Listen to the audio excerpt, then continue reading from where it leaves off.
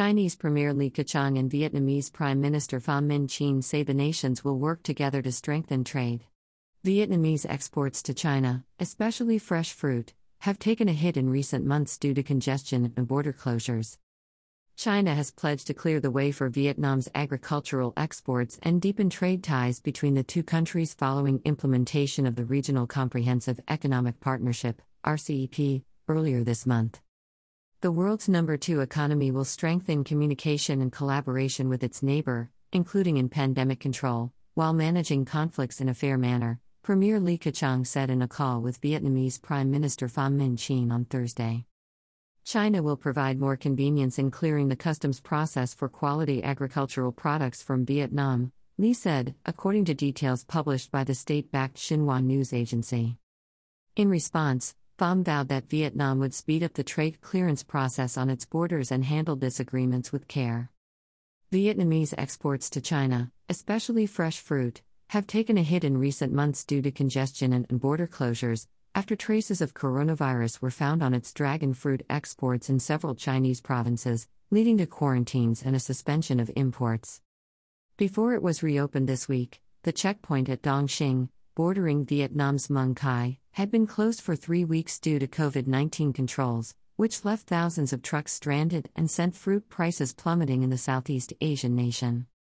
Border clearance at the Friendship Pass in China's Pingxiang and the Longbang and Pingmeng checkpoints in Baise also resumed earlier this month after closures, according to the Vietnam news agency. For years, China has been the largest market for Vietnam's fruit and vegetables, snapping up nearly 65% of its fruit exports in the first 4 months of last year, according to data from Vietnam's Ministry of Agriculture and Rural Development. China is the number 1 destination for Vietnamese dragon fruit, accounting for 80% of total exports, said Dang Phuc Nguyen, General Secretary of the Vietnam Vegetable and Fruit Association during an interview with Bloomberg last September. Dragon fruit makes up 1/3 of Vietnam's fruit and vegetable exports, which were worth $3.27 billion last year, he said. But shipments of the spiky pink fruit have been disrupted by the pandemic recently. Vietnamese dragon fruit exports to China were suspended for a week in September last year, after coronavirus was reportedly found on packaging and cardboard boxes shipped from Quang Ninh province. Last January, cherry sales in China also suffered after reports that some imported cherries had tested positive for traces of the virus. Though the two nations have had a sometimes uneasy history, Vietnam is China's largest trading partner in Southeast Asia, and China was Vietnam's biggest trade partner last year.